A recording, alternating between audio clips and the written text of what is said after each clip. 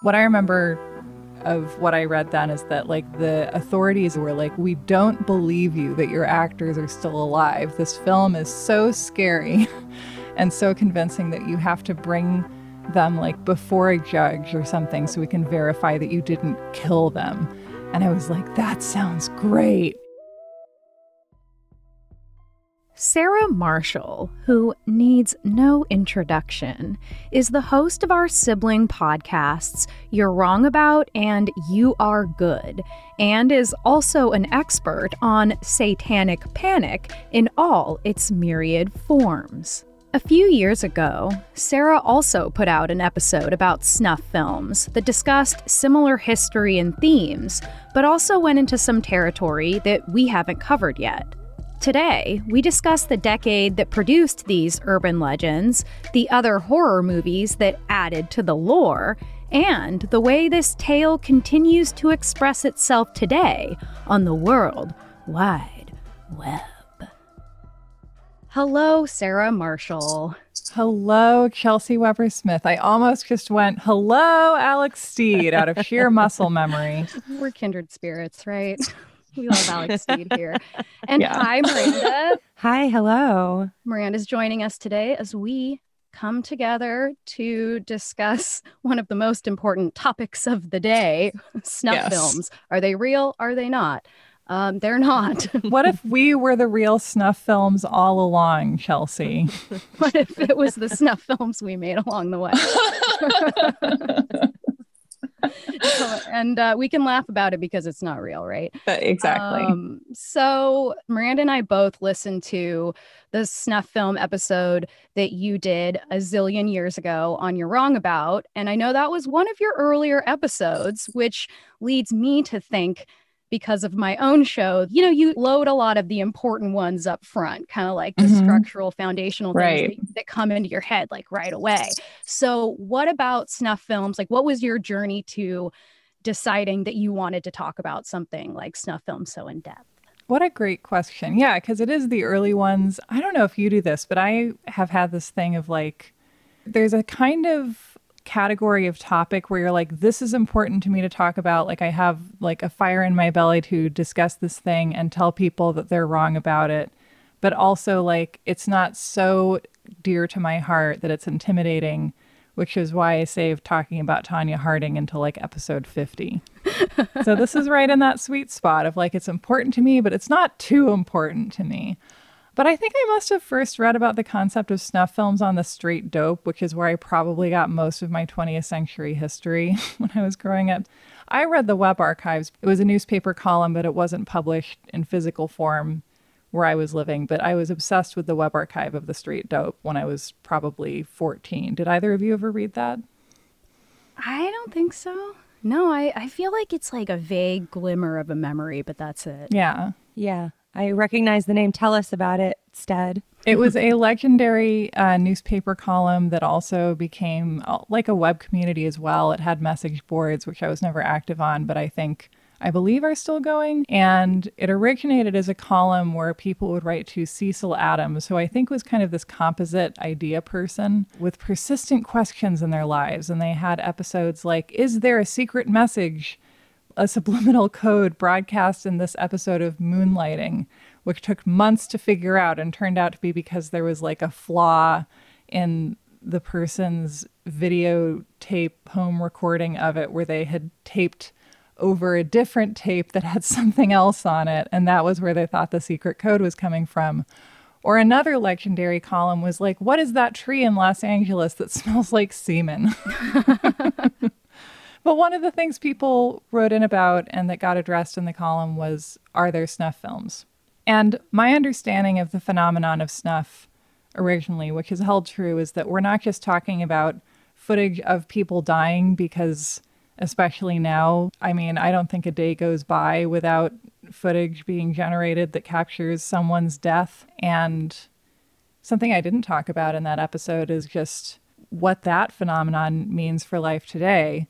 But specifically, it was this idea that emerged in the 70s that there was, in fact, this lucrative, secret, fairly widely distributed world of snuff movies, which were these I think the understanding was that they were professionally made by film crews, like presumably union people, At least we can hope. the Snuffsters Union, who would make these movies where people would actually get murdered and then that they would be widely distributed and consumed, like secretly, but widely, and that there was a lot of money in it. And this was the specific thing that second wave feminists protested in the 1970s, kind of adjacent to and wrapped up within the anti-porn movement.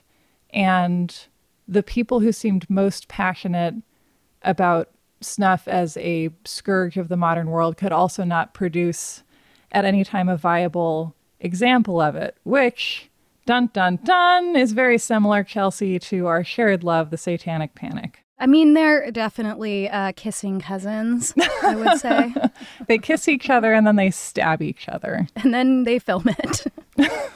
So do you think that the fact that this was one of those weird times when feminists joined up with right-wing Christians over a panic that reminded you of the Satanic Panic and kind of kept you going on this path?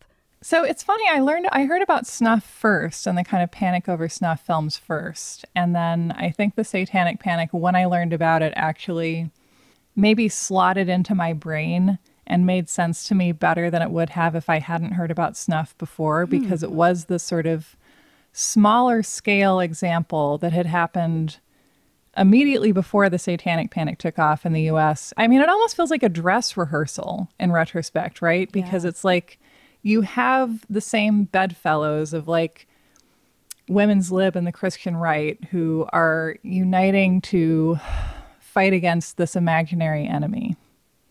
In this case, it didn't lead to the actual prosecution of actual queer people, so it didn't have legs, I guess. So one of the things that you talk about in your snuff film and that we kind of center our whole episode in my snuff film that I made, my very own snuff film. I finally did it.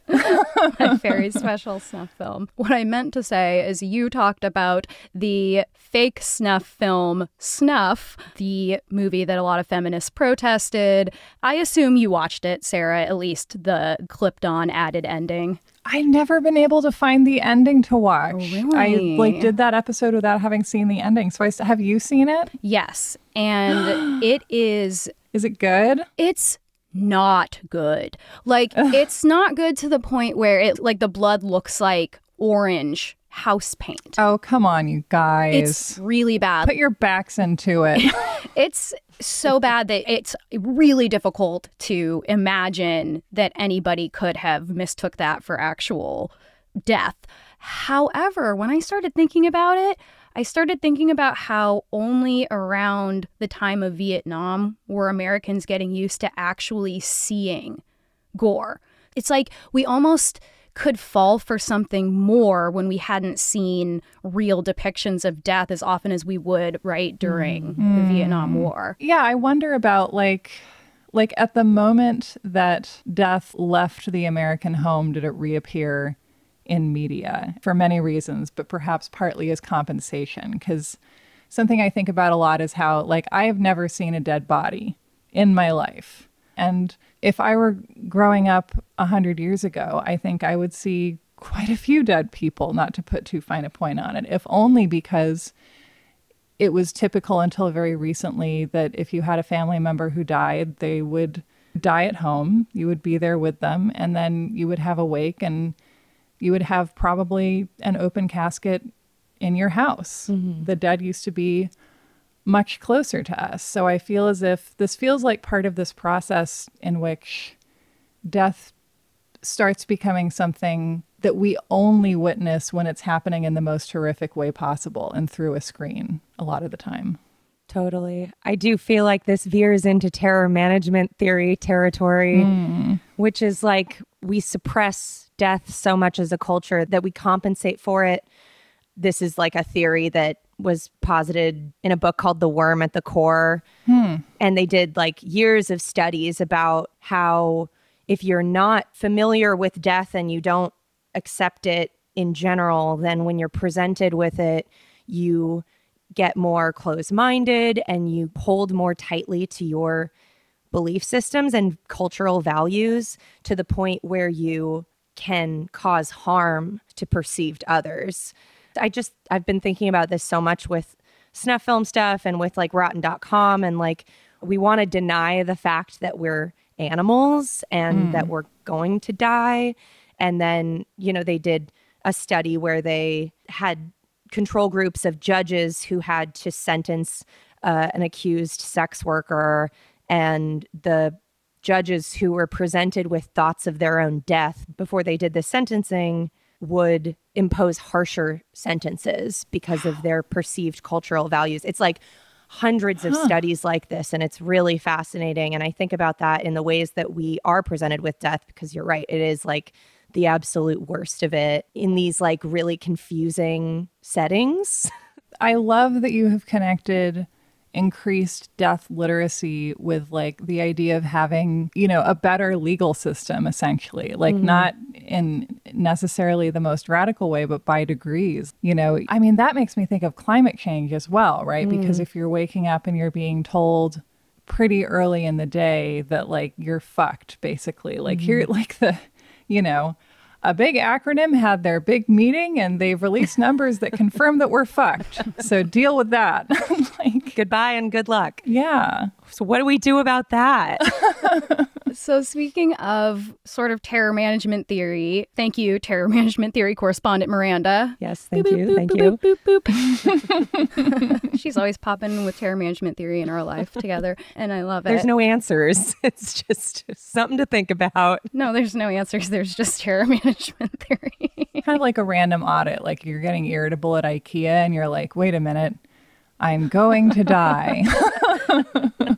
To me, that's very helpful. Yeah, that's right. Something I learned about you, Sarah, during the Snuff Films episode, too, was that you, and I know I've heard you talk about this before, but it's just such a lovely part of who you are and your history, is that you put yourself through an exhaustive horror movie course when you were, 18? Is that right? Like 16, I 16. think? Yeah. Nice. Man, I wish we could have hung out in high school, all of us. I know. Would have been nice. God. We would have watched a lot of Faces of Death. Yes. Actually, I don't know if we would have watched Faces of Death together or not. No, but we would have watched something else. We would have watched Tenebrae or something. Yeah, or Cannibal Holocaust, I guess, which Yes. we'll get into. We would have watched that. And then we would have agreed to never speak of it again, but we would then speak of it now. Yeah. I know what you did last summer, Kelsey. Yeah. Yeah. Okay, so one of those films that you watched was Faces of Death, which is a huge part of the snuff legend that we just didn't get into. So would you talk a little bit about Faces of Death, your experience with it, and kind of the reality versus what we thought it was? Yeah. So Faces of Death, I remember there being a Faces of Death section at Movie Madness when I would go there as a teenager. And I would always like look at it and be like, no, and then rent something else.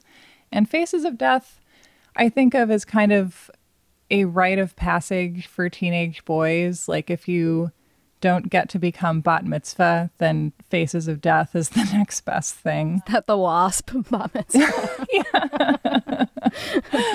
And the conceit is that it's like all this footage of people dying. And, I think you're explicitly encouraged to think like, oh man, it's snuff movies. They killed people to make these anthology movies. And it's meant to be that. And what you end up with is essentially this collection of assembled news footage. So there's, the aftermath of a cyclist being killed on a highway. There was an incident where they were filming for this movie on a beach and there happened to be a corpse and they didn't plan for that to happen. But, it's like a combination of very cheesy simulated death scenes, including diners eating a monkey's brain, a la Temple of Doom, and actual sort of news/medical footage. I mean, it's like the internet before there was the internet, I would say. It's like A Night on Wikipedia made in 1978. And I felt watching it like I was holding hands with like all of the 14-year-old boys that had gone before me. And to me, it's like, I don't know, like it's a very gross enterprise, right? Like it's a gross thing to do. It's gross as I describe it that way. But I also, as I'm kind of taking this zoomed out view of it, I feel like the fact that it's so popular, in my experience, among teenagers, it's not like a film that you watch to like have a great time, I think, for the most part. I think the idea is that it's kind of a dare. Mm-hmm. It seems like a way to feel like you are confronting something. And I did feel like that watching it. I was thinking the other day, just this thing of like horror movies seem to be a little bit unique in terms of finances, right? Because they pretty much always make money. Like they won't always make a lot of money, and you tend to not get a gigantic return for your investment if you finance one. But like we've always made a lot of them. There have always been a lot of little horror movies that come out every year that somebody threw money at and probably got some money back. I feel like they really need to throw that money at us. I don't know where that money's going, but it should be coming over here. That's the thing. Just like throw me some beads. Or at Mardi Gras. But like I feel like that's because like horror movies, like they usually work. If you're like, we're going to see the drama about the married people that are passive aggressive, you're like, I could enjoy that, and it could just be literally a waste of my time. And with a horror movie, like if it's scary to me at all, which most people are at least a little bit scared by most horror movies, they haven't done the like film equivalent of like burning off the tips of their fingers in a hot kitchen like people who watch too many horror movies do, like I do. They usually like something happens to your body, like there is some kind of effect, and that's my current theory. It raises your temperature. Yeah. That's what Carmen Maria Machado said when we interviewed her like a year ago or something, is that she likes to watch things that raise her temperature. It was like, right. Yep, that's it. So like horror usually works in some fashion.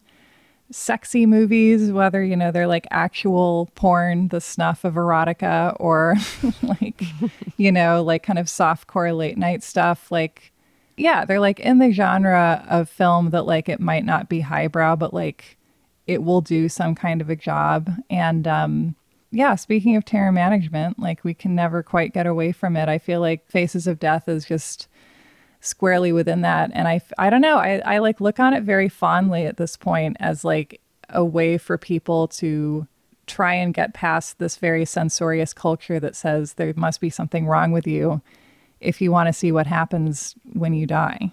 Mm-hmm. And also something that makes it different when you look back on it is the knowledge that so much of it is not real, right? Because it's very much marketed as real. Yeah. Do you have any idea kind of like what's real, what's not, what percentage of it is real? Give us like your best Faces of Death breakdown. So I think that anything purporting to depict someone actually dying was faked. There could be exceptions to that, but I think that the general way it went was that you ended up with like actual aftermath footage and generally faked footage of like death happening, which is an interesting distinction. And also just trying to research that, it also seems important to mention that the movie appears to have been made for $500,000 and made tens of millions, like $35 million. And it was also banned, right? In a lot of places, I would imagine. Yeah. Right. And then we were going through like the video nasty phase in the UK, which was based on the idea that murder was caused by, you know, the evil dead. Video nasties is just one of my favorite names. It's a great phrase. It's what I call Chelsea. Get over here, you video nasty. No, don't. The other one that we have talked about, Cannibal Holocaust.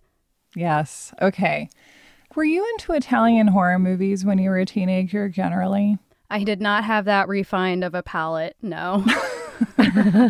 Like Dario Argento? Exactly, yeah. Yeah, I was into Suspiria and stuff, yes. Yeah. The first big girl horror movie I ever saw was Suspiria, and I will never get back to that high in a way. Like, I remember watching it with my best friend and just like clinging to each other like the first 15 minutes. And we also thought it was really funny because the dubbing is really intense. And I remember I made like mixtapes for people that had like dialogue, because it was like all these different European actresses who spoke different languages. So it was like a scene where in reality someone's speaking in English and someone's speaking in Italian and someone's speaking German, and they would dub it all in post. So it's like very awkward and yet genuinely terrifying, which is a compelling mixture. But yeah, Cannibal Holocaust is part of the Italian horror boom of the 70s. I think it came out in 1980, which is still spiritually in the 70s. Thank you. Absolutely.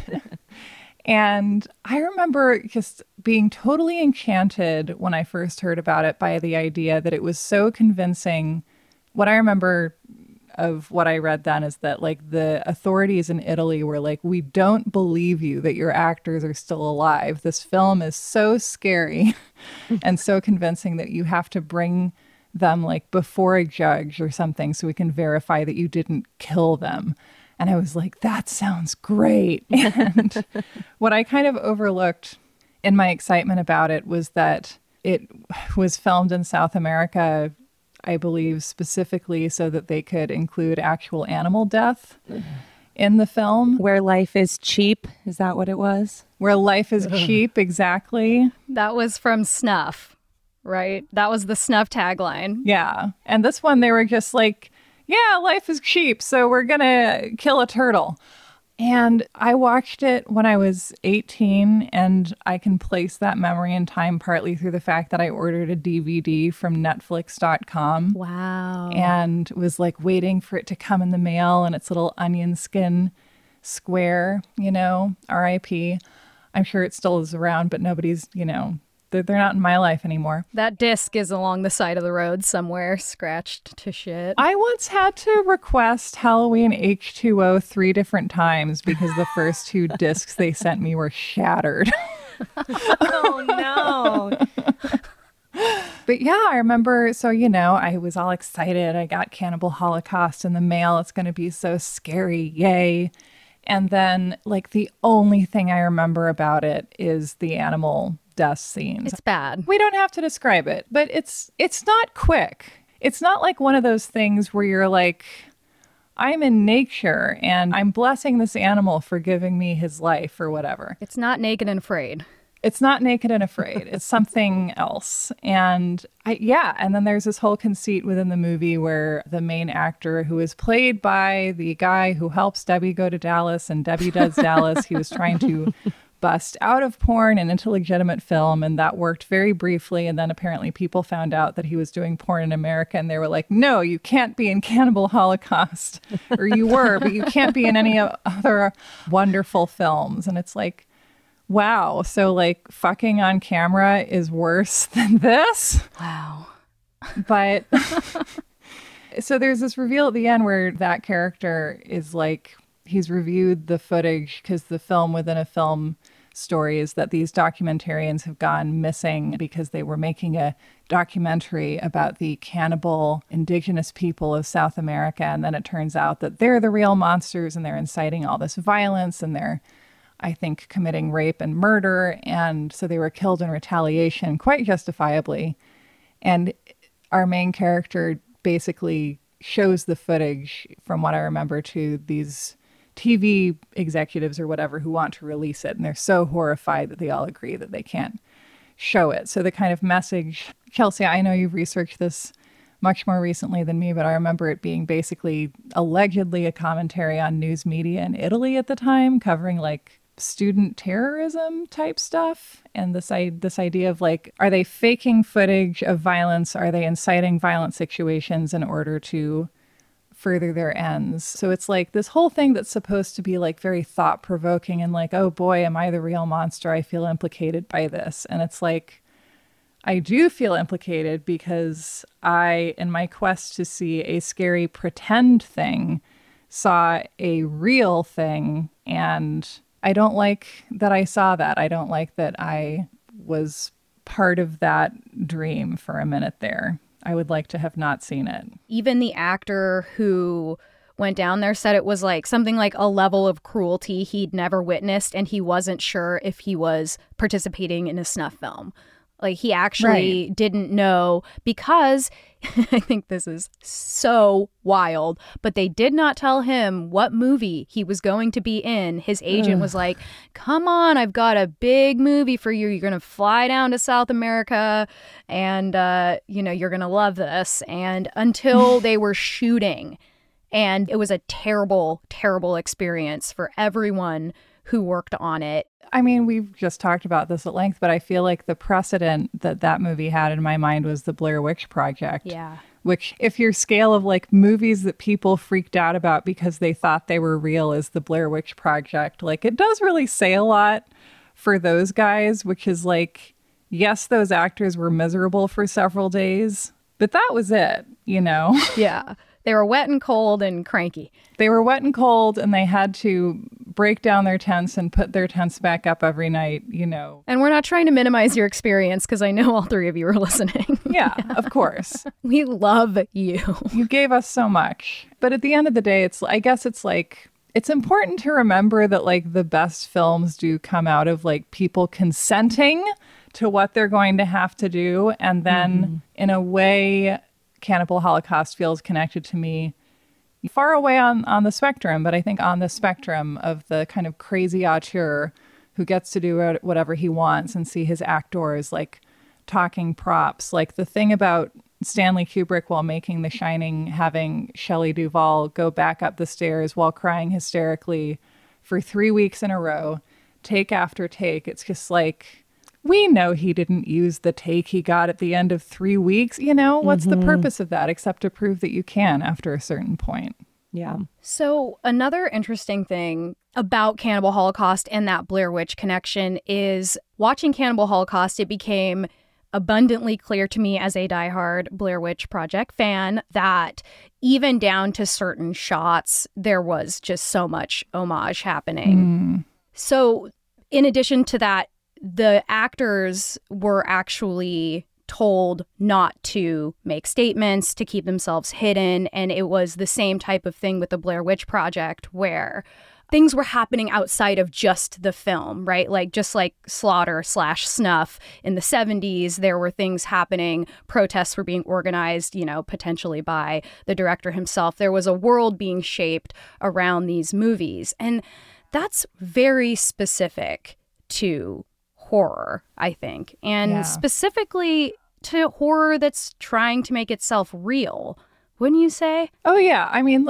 it's kind of telling to me that the first thing that comes to mind for me in terms of like movies and other genres where like it got real are Geely and Mr. and Mrs. Smith, which are, I think Mr. and Mrs. Smith did fine. Like people seemed to like it, but they were both movies that were like completely overwhelmed by the fact that their leads actually got together while making them. And, you know, nobody liked Geely. I haven't actually seen it. It could be good. I really want to watch it. I've been meaning to watch it all these years. People who are like teenagers now probably haven't even maybe heard of it, but Geely was the movie that Ben Affleck and Jennifer Lopez met while doing. And like by the time it came out, the media was so obsessed with and therefore overwhelmed by and done with Bennifer as a concept that I think that Geely really suffered. But yeah, like there's something about horror that I think maybe as a genre allows us to have that suspension of disbelief and to kind of buy in a childlike way and to connect with the part of ourselves that is like, it really happened to my neighbor's cousin. It feels like a lot of this comes back to like preparation, which comes back to terror management theory. It's just like you buy in, like you said, you go in wanting to believe in something and wanting to test your boundaries. And I think the problem comes when you don't consent to it. You're going in thinking that you are watching something pretend and you get to face that and you get to come out of it with whatever you take from it. And it just I guess it all has to do with consent at the end of the day. It's all about consent, you Turns guys. out. Here's an interesting time that consent went wrong. No, not really. But I think that this is really interesting and kind of speaks to your point about consent. But this is what actually happened according to someone who was working the day that they were filming the alternate ending to Snuff, where the girl is actually murdered, of course. But he claims that the woman who was obviously a consenting actress for the film who knew she was going to get fake murdered. Who did not get murdered For the record. Yeah, she is alive. Actually, I don't know if she is alive, but she was alive after this. However, while it was happening, she had a panic attack because he was acting so well. And I mean, his acting's not bad, and he's scary. He's a scary dude, the director character. And is he playing like a Manson type character? You know, he's like, hey, baby, like that scene really turned me on. Maybe we could go get turned on together. And she's like, oh, it turned me on too, you know, and like then they go and start like making out and stuff. And then, you know, they start filming and she's like, what are you doing? And all that kind of business. I mean, basically that's it. It's just that she was freaking out so bad that she ran out of the room, locked herself in the bathroom, and was just screaming, this guy's crazy. He's really going to do it. He's really going to do it. Oh, wow. And they had to kind of like sit her down and be like, look, because apparently this guy's kids were there. Which is like, he told her, look, my kids are here. They're running around. We're not really going to kill anybody. That's what a killer would say. And then the kids pull out their kid knives. I mean, it makes sense if some guy's like cackling above you and people are filming you and it's just in this like creepy hotel room and you have one day to get it done. I mean, it's a low budget movie. So like the odds are you're going to at least get sexually assaulted, I feel like. So like there's always something worth having a panic attack about if you're in a male dominated industry, to be fair. And there's a camera. Yeah. Although on the other hand, Julia Roberts, I think, got hives when she had to do her first scene in bed with what's-his-face and Pretty Woman. So Richard Gere. Did she really? Yeah. I think that like they had to like rub calamine lotion on her or something. Oh, Yeah. Julia. She was a baby. Rotten.com, which is an episode we just put out, is kind of known as like the spiritual successor to Faces of Death. And all those early internet shock websites were kind of in the same vein of just showing the worst brutality possible. A lot of hoaxes, a lot of real images of death, not a lot of actual murder footage, but things that you would have seen on Faces of Death. So did you have a time, because this is before your horror movie self-taught course, this would have been in the early 2000s. So what was your relationship to these sites? Did you know about them? Did you go to them? So I did go to Rotten.com, but I feel like I stayed in the shallow end of the pool pretty much. Like I knew that there were like dead people photos on it, right? Stuff like that. Or at least I felt like there were.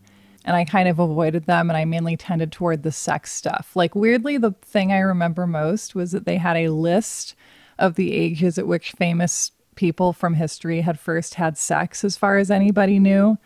And I remember being like, Mary Wollstonecraft, 34, I've got time. Miranda, what about you? What was your kind of peripheral? I know you never went to these sites, but did you hear rumors about them? Oh yeah, I was on Neopets at the time. I got to use computers early because my dad was a high school teacher. So I would go up to the high school and use the computers in the computer lab. And I have no idea how these things came into my consciousness, but I vividly remember hearing about Tub Girl, Lemon Party.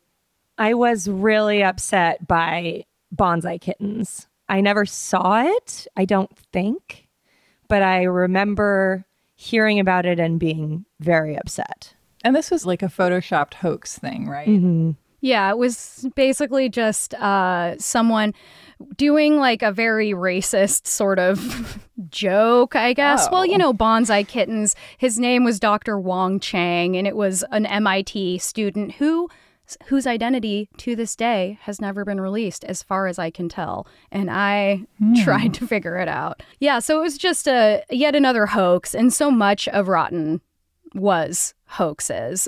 We talk about something that you would be really interested in is that the way that Rotten.com became really famous was that they put up a photo called Death of a Princess, and it was supposed to be Princess Diana right after the crash.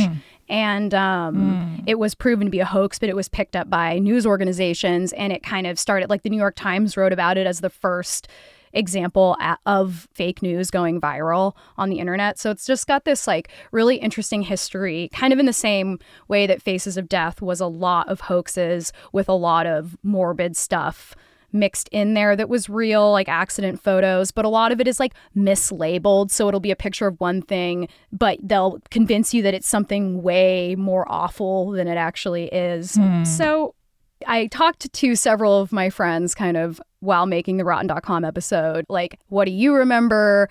Did you go to it, etc.? And my best friend Allison, she was like, yeah, wasn't that where you went to see dead babies?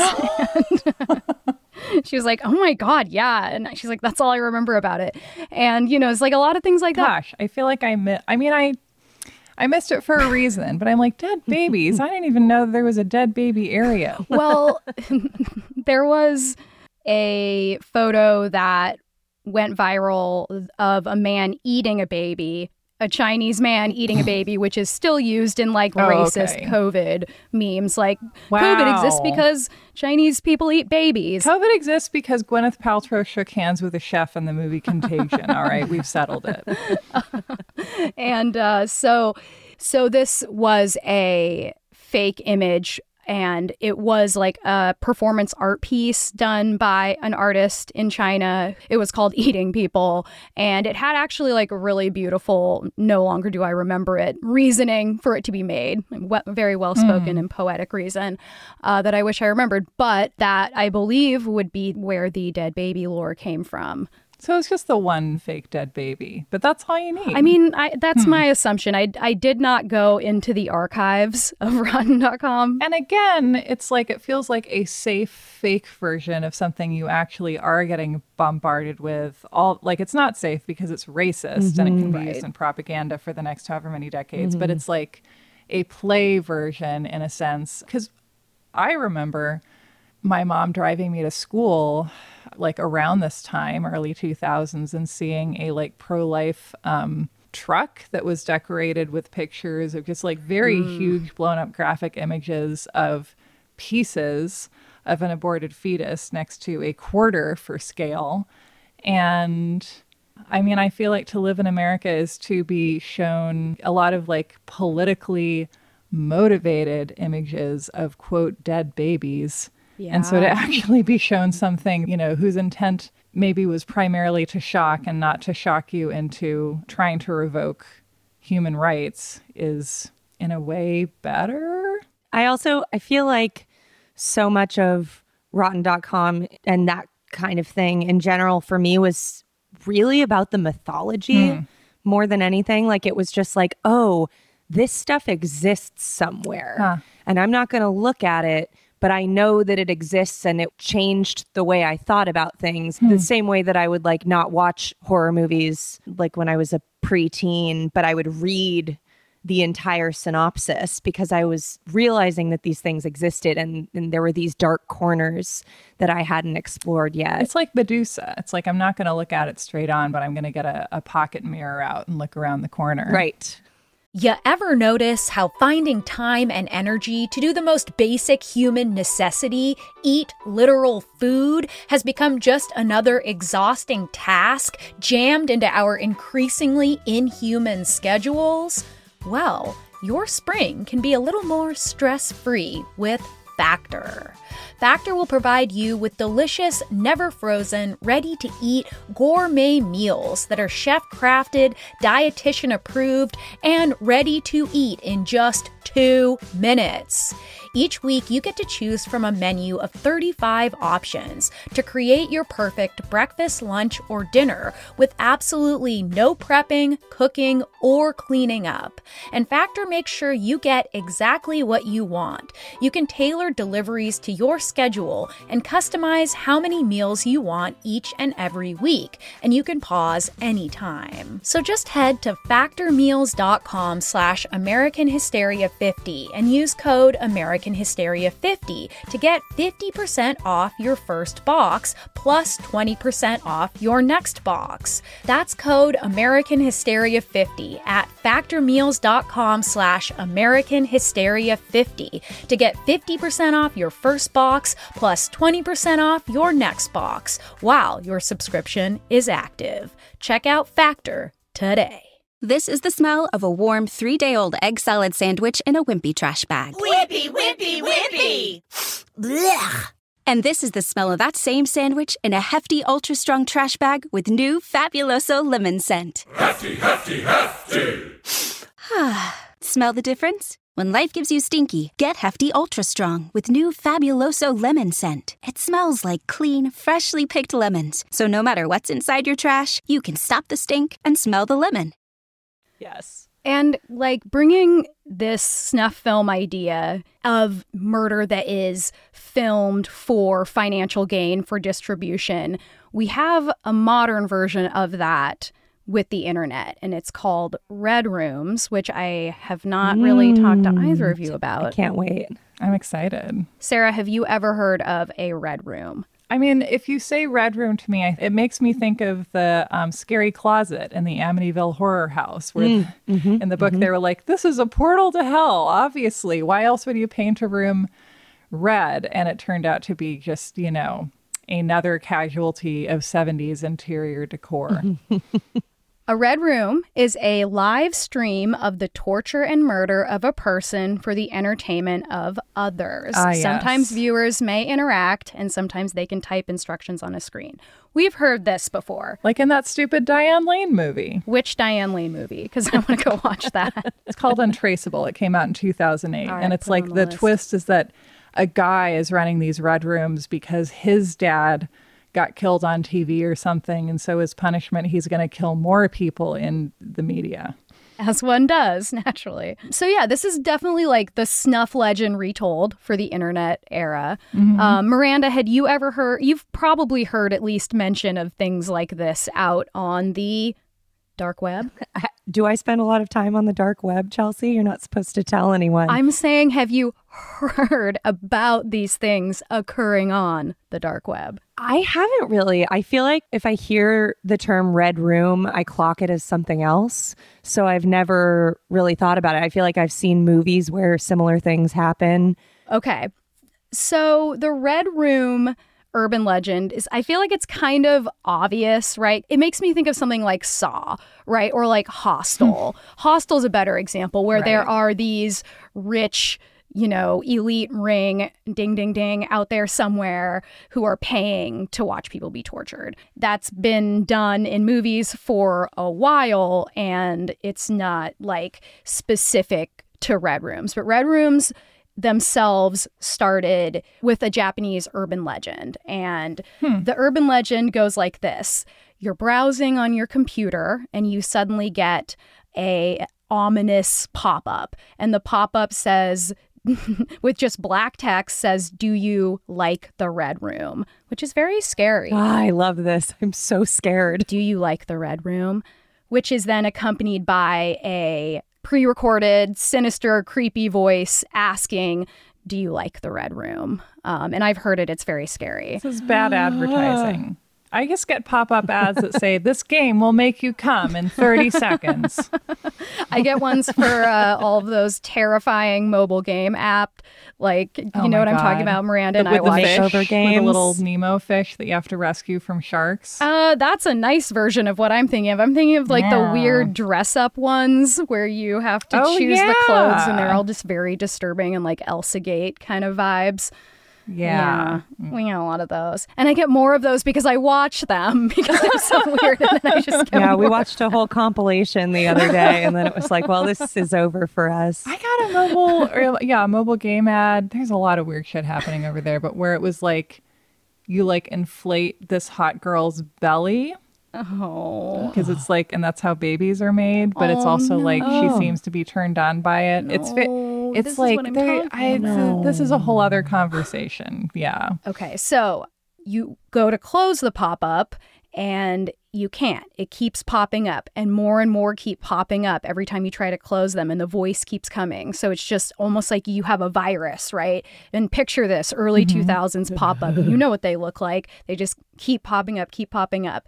And then eventually they fill your screen and it turns red, and it's then flooded with all the names of the past victims. And then no one knows what happens next, but everyone is found dead with blood covering all of the walls, like painted all over the room. And often people say that it's from the person actually committing suicide by cutting their own throat. And then once you get that pop-up, that's the end. Oh, they really lost me. Because this reminds me of the Momo thing. Very much. Which was also like that Rotten.com thing based on like never make scary art apparently because somebody's going to put it on the internet out of context. But like I wonder about which cultures create like the internet is going to force you to commit suicide myths versus the internet is going to murder you myths, which are similar yet different. But that's a really interesting question. Yeah. I mean, it's another way to ignore guns as a component of suicidality. Right. It's Momo. It's Momo. Yeah, that's the problem. Momo is the problem. There are millions of Momos all over this country. Children have access to Momos. It's an elite ring of Momos. Okay, so in the early 2000s, someone created one of those Flash animations that we all remember so well. And it was about this urban legend of the Red Room. And it was a GeoCities page. And it was just kind of acting out the legend, right? Like, so it had a bunch of pop-ups pop up. I watched it. It was creepy. There was some other footage of like the room changing. And, it was creepy. And the music was creepy. And the voice was definitely scary and altered, saying, do you like the Red Room in Japanese? So the question then became, was this urban legend real, or like the Blair Witch Project, was the urban legend created by this Flash project saying that there was an urban legend, right? Because this went totally viral and became a really successful website like any of the other ones we were talking about. It's like astroturfing, but just without a political goal. To be like, there's this urban legend, because it does make it creepier than just being like, here's my idea for a cartoon. So from there, it gets really scary and in a Slender Man vibe. So in 2004, there was this extremely sensationalized crime that happened in Japan where an 11-year-old girl murdered a 12-year-old classmate. And they ended up talking a lot about how this girl was a big fan of this Flash animation of the Red Room. So it became this self-perpetuating myth, as these things sometimes happen. And it became that conversation of, is the internet causing bad things to happen? Is the internet making kids do bad things? And this was a big example, was this Red Room kind of snuff legend. So this goes on for a while, right? This idea of the Red Room, it collects its lore through YouTubers making up shit and exploring things, and the dark web comes in, and that really starts to be the place that we hear that all the bad things happen, right? Is the dark web, the deep web, which is largely just people buying drugs, if that anymore. It's like drugs and crypto, basically, right? Yeah, and bad porn for sure, illegal pornography. And stuff that can kill you, but, less magically. Yeah, there are no hitmen as far as anyone knows. It's just a bunch of people saying, yeah, I'll totally do that hit for you if you give me this money. And then they just disappear and don't do the hit. It's that happens all the time. So there are people that would like a hit, but not people that will do it. So this is so weird and just a whole other level. So all the way in 2015, after these stories of the dark web have been circulating for a long time, there was a rumor that went around 4chan and Reddit, the real dark web, that and all these different message boards, that there was this mysterious group that had captured several ISIS fighters, and that they had promised to basically perform a live torture and murder of these people on the dark web. And so it was on a Saturday morning. There was an actual website that was saying, come back here Saturday morning, and this is going to happen in the bacon room, which is just so gross. Ew. Yeah, really, really, really gross.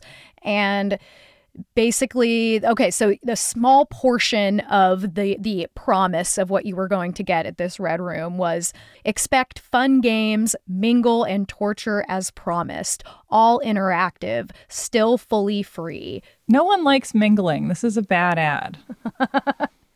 What about, we will make at least the first hour family friendly. What? And explicitly warn you before things get violent. So I don't know what that would mean. This is so weird. Yeah. And then we won't stop under any circumstances. Torture must become death. So there were a lot of people waiting for this for like a week. And there was a countdown clock. You know, it was publicized on like Vice was the only place that was writing about it. And you can still find that. But moments, seconds before this clock was about to run out, the site just went down and there was a link to some really grainy video, but it was definitely not even trying to show a murder. It was just some, I didn't find out what the video was, but this description from Vice was a not very murdery video. But yeah, they looked into it. It was just an elaborate hoax. The site went down and then immediately put up something that said that it was because of an FBI seizure and that, of course. Yeah, the FBI is very against torture, famously. I mean, I'm shocked that this wasn't a viral marketing campaign for like an energy drink or something. Yeah, that wouldn't go very well for them. Yeah. You never know in the energy drink market. Right. And that's really all that there has been of Red Rooms. I think it's really interesting because in our haunted house episode, we talked about, you know, there was a lot of snuff kind of involved in McCamey Manor, right? Because it's like these people go to this haunted house and it's free, but, you know, you might get murdered. You have to sign a contract. And they would have fake cameras up saying that everything that was happened was being live streamed to an elite group of people in Vegas that are like betting on how you're going to die or telling them what to do. So there's this kind of angle in that and in the snuff universe of this elite group that is the one that these videos are being made for, which I think is obviously a cornerstone of so much conspiracy thought. That contradicts everything we know about how to make media profitably, which is that the goal is not to make a boutique production for a small elite group of consumers, but to make young Sheldon. And I don't know, just on a pragmatic level, the idea that there's like big money in making something for any tiny group. Like, I find it important to emphasize, and maybe this is obvious enough to me that I don't repeat it enough, that like the Red Room idea, the snuff film idea, like it isn't unbelievable to me because I have some kind of like core belief that people are better than that. I really don't. I just think that we tend to be horrible in a way that is disorganized and also based on believing that we're doing either what we have to do or what we should be doing. It also, I guess, feels relevant to mention that this was the moment of Son of Sam. This was in New York City specifically. This is the moment of America becoming conscious of the idea of the serial killer and starting to use the term serial killer, which wasn't in circulation before the late 70s. And I don't know, I guess like I like to reiterate that like we're kind of making light of a set of beliefs that now seems pretty obviously without evidence and even to have led to a bigger, much more dangerous conspiracy theory. But I do feel like part of this came from the recognition that like society is very violent towards women. And I feel like for as long as we have to express that realization through inventing a very scary and, you know, can't be that many people. It's a subculture, but it's not part of the monoculture kind of, it's the snuff filmmakers, it's the Satanists, whatever. I think it's constructive to point out the like logical failings of those theories, but also to recognize that, you know, people have come up with them, I think, a lot of the time because there just hasn't been space to just be like, all of this needs to go. This is all dangerous. And sometimes you're not listened to unless you over exaggerate what's going on. Like if you're, you know, children being molested isn't enough. It has to be by Satanists. And then we say, oh, okay, we'll pay attention now. Right, because you can't point the finger at your pastor, because then nobody will believe you. But if you point the finger at a Satanist, or if you say the pastor is actually a Satanist, then it's like, oh, so you're not implicating the normal way, you're implicating the opposite of normal way. And I guess like maybe it helps to also see these wild flights of illogic as like the closest that society could get to seeing the real problem. Mm-hmm. Yeah. And it all comes back to the terror of our own mortality. Yeah. Boop, boop, boop, boop, boop, boop. Is that our terror management correspondent? That's me. Well, Sarah, thank you for being here to share all of your knowledge of snuff and your feelings about it. Thank you for having me here and listening to my thoughts about the corners of the internet that I have been thinking about for 20 years, apparently. Thank you for making my misspent youth something I could do something constructive with. And it's also, I guess, I love talking to both of you so much. I can't wait till we can all, hold hands walking down the street together. That's a nice way to end an episode about snuff films. This was American Hysteria. Make sure you listen to You're Wrong About and You Are Good wherever you get your podcasts. And thank you to terror management correspondent Miranda Zickler for co-hosting with me. We're taking next week off, but if you don't want to wait for more content, you can become a patron at patreon.com/American Hysteria. And next week, you'll get a brand new episode of Hysteria Home Companion, our talk show where Miranda and I discuss all the hottest gossip from the American Hysteria cutting room floor. We will be joined by our very special guest and team member, Riley Smith, so that we can discuss all the urban legends and conspiracy theories that have collected around the Manson family. So if that's up your alley, you can join at patreon.com/American Hysteria for next week's Hysteria Home Companion and all the episodes that came before. This episode has sound design by Clear Commo Studios and was produced by Miranda Zickler and hosted by me, Chelsea Weber-Smith. Thanks, as always, for listening, and we will be back with a topic that I think you are just gonna love or hate. I guess we'll see. Have a good one.